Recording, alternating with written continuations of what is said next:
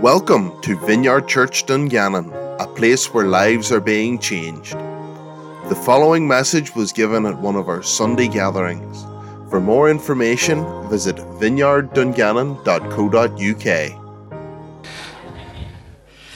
Okay, why don't we all stand and breathe? And I want to invite Ella to come and read the text this morning. We're going to be looking at Moses. And if I was to give today's talk a title, which will be short, the title, just joking, it's Shoes Off kind of day. Shoes off. So Ella, why don't you come and read the text for us this morning? Why don't we welcome Ella as she comes and reads this morning?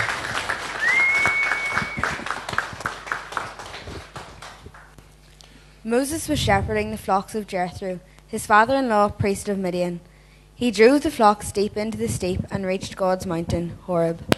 The Lord's angel showed himself to him in a fiery flame from within a certain bush. He caught sight, yes, the bush there ablaze with fire, yet the bush intact, unconsumed. Thought Moses, I must turn aside and inspect this mysterious phenomenon. How is it the bush is not burned away? When the Lord observed that he was turning aside for a closer look, God called out to him from within the bush, Moses, Moses. Yes, sir, said he. Approach no closer, he said. Remove your shoes from your feet, for the spot upon which you are standing is holy ground. Further he said, I am the God of your father, yes, the God of Abraham, the God of Isaac, and the God of Jacob. Whereupon Moses cloaked his face, fearful of gazing upon divinity. Thank you. Take a seat, or feel free to keep standing if you wish. Moses is shepherding. He's doing this a long time. And if you think about it, I was thinking about this. I was going to the New Testament. There's fishermen became fishermen of another time. And now we have shepherds who are going to shepherd in another way. And so it makes sense to me that this analogy works. Might explain why there's a lot of ex-shepherds in the Bible. Sheep run about, you could picture it, can't you? On roundabouts, shepherds need it. You had David, Amos, all tending their flock, and their lives are redirected. So, any shepherds out here? Anybody farming sheep? No? You're all good then. You don't have to watch your back. So pretty good. Well, what I loved and what Ella just read, I loved this part of the phenomena, what grasped his attention. And God does not reveal to himself to Moses when he's praying. Though God does do that. Or fasting. Or meditating. Or engaging in some profound philosophical thought. It's while he's alone. Working. Just doing the menial. The everyday ordinary. Doing what he does. Doing what he does best. Doing what he's always known to do. Shepherding. He's been doing that from a long, long, long time. And I would say that, I don't know, I've never shepherded sheep or farmed sheep. I did once go to a very extensive labour ward for sheep in New Mills one time. I found that very interesting. But I would say it's unexciting, usually, unless you're birthing sheep. Menial work. I mean, what do you do all day with sheep? Seriously. Again, I'm no farmer. But what do? You hang around, you walk a lot, you're protecting. But most of it is not really that mentally stimulating. It's very menial type work. And maybe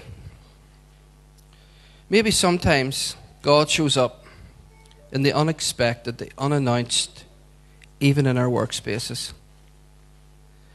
And what I love about God, Father, Son, and Holy Spirit is that He is always present. He is always near. He is always with us, because we now live in a new age where the Spirit has been poured out on all flesh, where God is immediately available to humanity. And here He is in the unexpected, mundane times and showing up. I've been challenged as I was reading this text, how often do we go about our day and the menial stuff, actually even thinking that God might show up? I mean, I'll be honest with you, it seldom crosses my mind, because I'm task orientated. I'm in the moment, whatever that moment is. And sometimes we just forget that God can show up in that moment, in that time.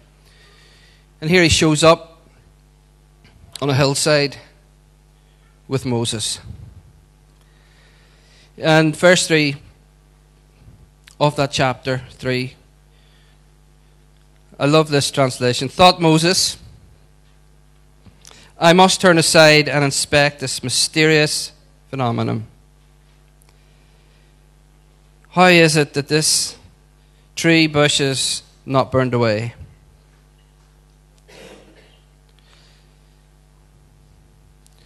And it's interesting that it's not the bush, it's not the angel or the messenger that catches Moses' attention.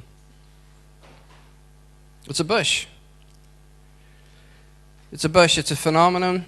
It's strange, not a regular reoccurrence. Bushes going on fire is a regular reoccurrence. Of course it is in that culture, in that time. Bushfires, heat, things catch fire all the time. But this is not going out. This is burning and burning and burning. And often before God is, maybe this is why we miss Him in the mundane, in the everyday. Before God is able to say something to somebody, He has to arrest our attention in some way. In some way, in one way or another, God has to arrest our attention. And the world that we live in, this digitally addicted world that we live in, it's very, very hard.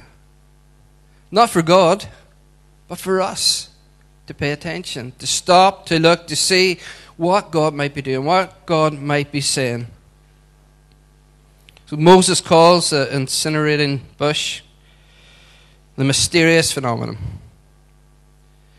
He literally calls it that. Another translation is this great sight.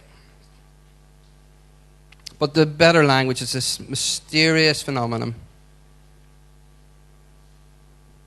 And so we have a covered Moses who hides himself, who's riddled and terrified at the thought of God in this moment.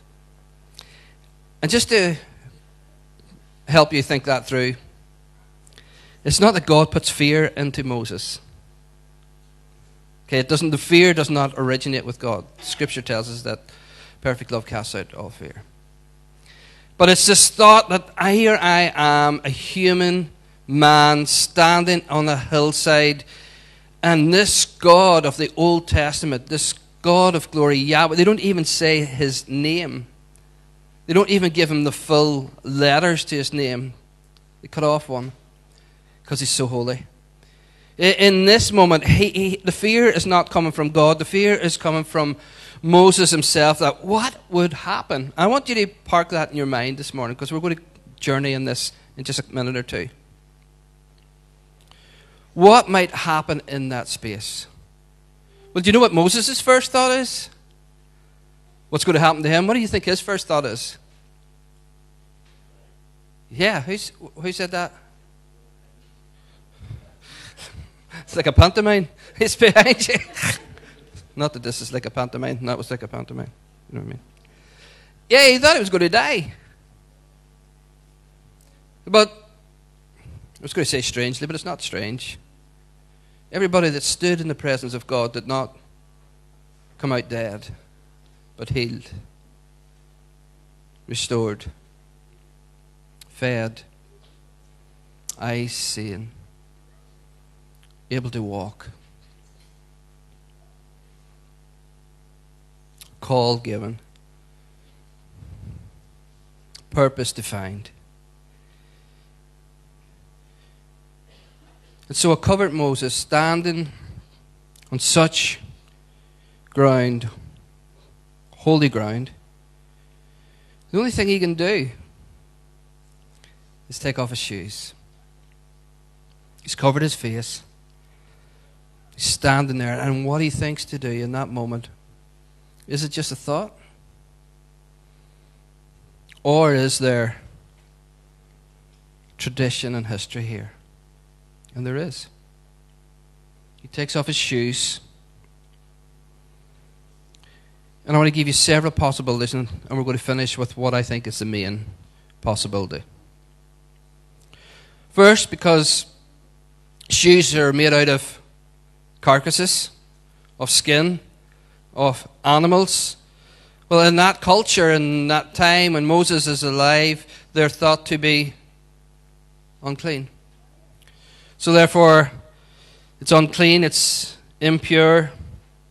And so nothing unclean, impure enters into the presence of God. So that is a very rational thinking, that here I am on holy ground. These shoes are made of animal skins. They could be unclean. Take off the shoes, stand in the presence of God, and see what happens. Will I die?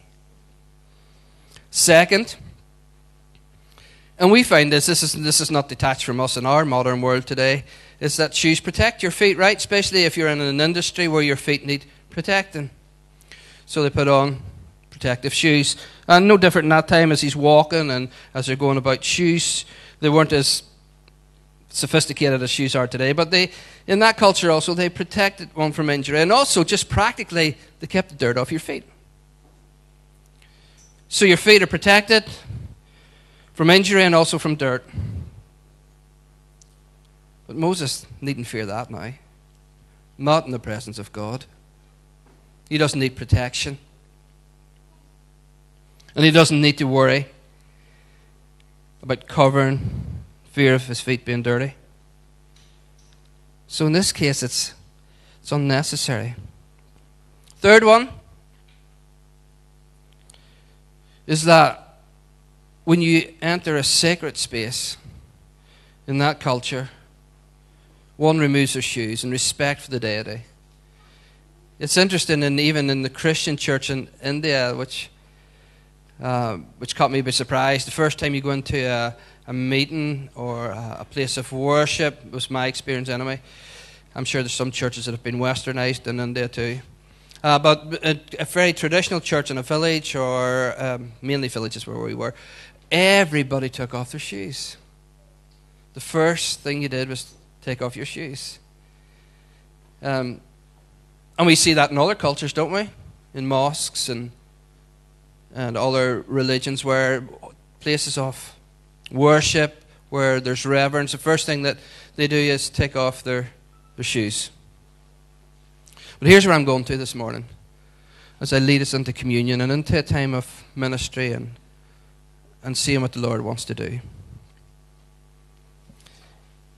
A lot of Old Testament scholars would agree on this fourth possibility. It reflects the idea of a host. Of a host. In this case, who's the host? Another trick question. All the Sunday school kids would get this right. Vineyard kids would get this right, I'm sure. Who's the host? Yeah, God. You did know the answer, you just didn't want to say it. Is that, I'm assuming that was, you just fixated on this talk. It's God. He's inviting the guest. In this case, it's Moses. It's not complicated. Some of you were going to say God again, weren't you? Jesus, God. God. God is the host. Moses is the invitee to the presence of God.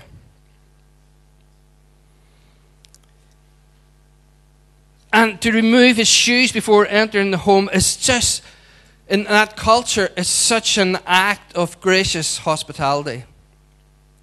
That's what I want you to get. It's an act of gracious hospitality. If you were to enter one's tent in that culture, you removed your sandals, because what you want to do is you want to respect their home, right? You respect their home because people didn't have a lot. You know, there wasn't a mat and a rug in every room of the house. There wasn't carpet. There wasn't, what do you call that wooden floor? It's very expensive. Parquet? Yeah, but there was no parquet. There was one rug on the floor, and so you're taking off, you're out in dusty lands, hills, wherever you come, and there's no transportation, of course, to you either. Everybody walked everywhere. You come into somebody's house, and for respect for the host, for the hospitality to be at its very best, you knew that you take off your shoes because you didn't want to rummage around the house and get the rug dirty. There's nothing really, mystical about this. It's just hospitality. It's what you do, right? It's what you do. And this goes way back to the beginning in Genesis. Genesis 18:4.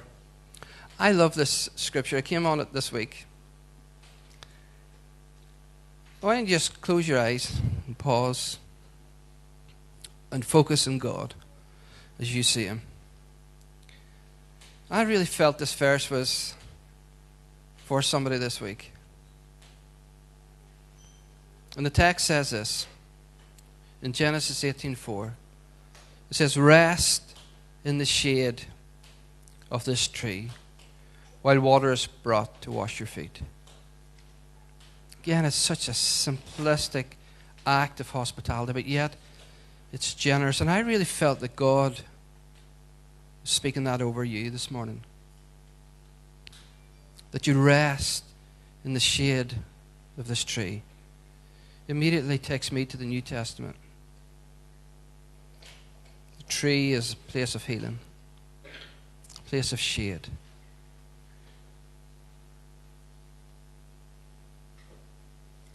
And the water that He brings to serve us. And some of us might find that hard to wrap our heads around. But the economy of heaven is a service economy. We might look at this in a week or two, but there is a moment in the Scripture when Jesus is taken, drawn into the wilderness, and angels minister to Jesus. There's service in heaven. And we have a God who serves us. Comes and washes feet and brings rest.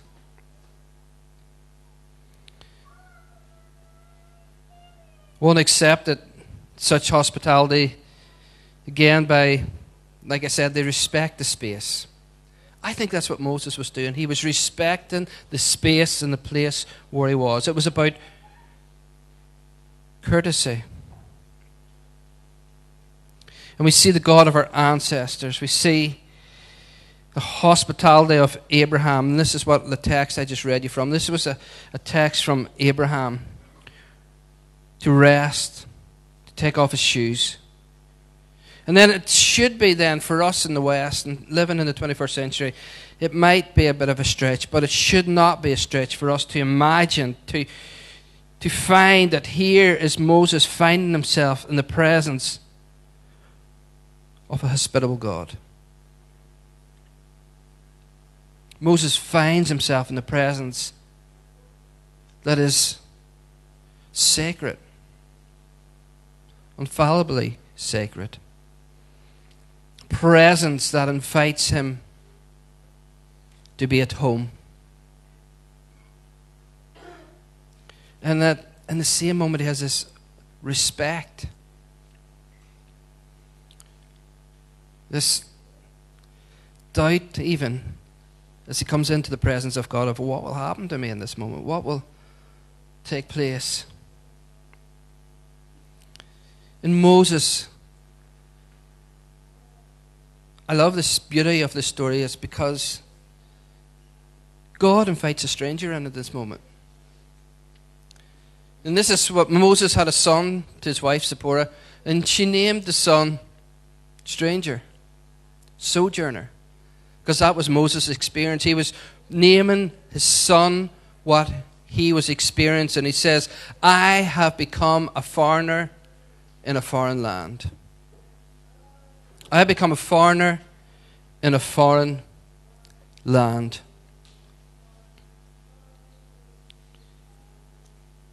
Moses experiences God's hospitality.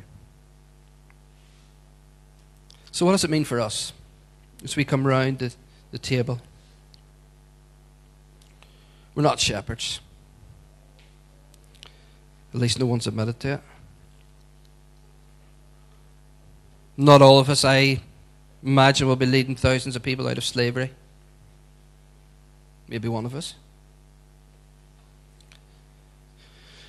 But Moses' encounter with God begins by coming home, taking his shoes off, leaving his burdens, like we talked about, the protection, the busyness of life at the threshold. And I want to suggest, with a subtle hint, don't rush off. Don't rush off. Stay in the presence. Stay with the host. Lay your burdens down. Cares of the world, the work, the worry of protection, the worry of gaining and maintaining and making and earning. In this moment, don't rush off. Take your shoes off, because the cares of the world and work are left at the door when we come into the presence of Yahweh, Jesus, God, Father, Son, and Holy Spirit. The holy place is not a distant place. It's an intimacy. It's an invitation. It's a coming home. And the instruction to remove shoes is an invitation to come home and make it your own. Make it your own. 19 years ago, I got up and very unsure of myself and the future. A lot of fear and trepidation and actually food poisoning, or actually heat stroke that weekend. It was very hot. It was our first public gathering. And I was shaken with fear and feeling very unwell. But I managed to get the first words out. And I said, welcome to the vineyard. Welcome to a place to belong. And 19 years later, it's become a reality for a lot of people. They find a place to belong. Not just within these four walls, but in actually other countries. People have been placed into other families because you've come through these doors, or those doors, or those doors, some other building somewhere, and find a place to belong. And the beauty of it is that we find community, we find rest, we find space to breathe again. And it is a place to belong for community, for interaction, for loneliness to go, for family to engage. And bizarrely, I know it's not the best picture, but even coming up the hill this morning when I parked the car, there's people gathered around a woman who's part of her family, Caroline, with blankets and pillows and anything they can do to make it, because that's what we do. We're family, we're not strangers. This is a home, not a building. But my bigger celebration is that some of you have taken your shoes off at one stage or another. And not just walked into the friends and family circles, but actually you've walked into the presence of Jesus, God. And as long as we do those two things, as long as we remember that this is a home, not a building, as long as we can remember that we can take our shoes off, we can breathe in. We're not here to judge, condemn. We're here to be family, to love, to support, to care, to encourage, to prophesy, to heal, to forgive, to be gracious, to be merciful. And we do that together. But I want to keep encouraging you to keep taking your shoes off, to be grasped by a phenomenon, whatever that is for you. When you just close your eyes as we come around this table of communion. Before we start peeling plastic and popping cartons,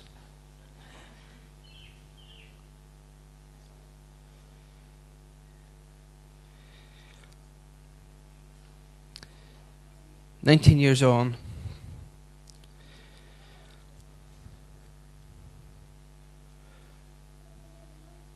the one hunger that has never left me, in good days and bad days, in trials and triumph, is the hunger and the tenacity to help people take their shoes off and meet Jesus. Jesus, who walked this earth, whose feet touched soil and the land, fully God, yet fully man.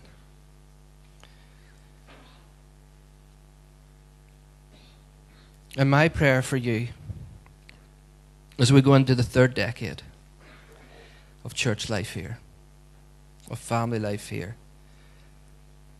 is that you would help people take their shoes off. Whatever that looks like for you. You'd bring walls down, you would feed the poor, you'd say the kind word, you would do whatever needs to be done to help people take their shoes off. To sit under the tree, to find rest.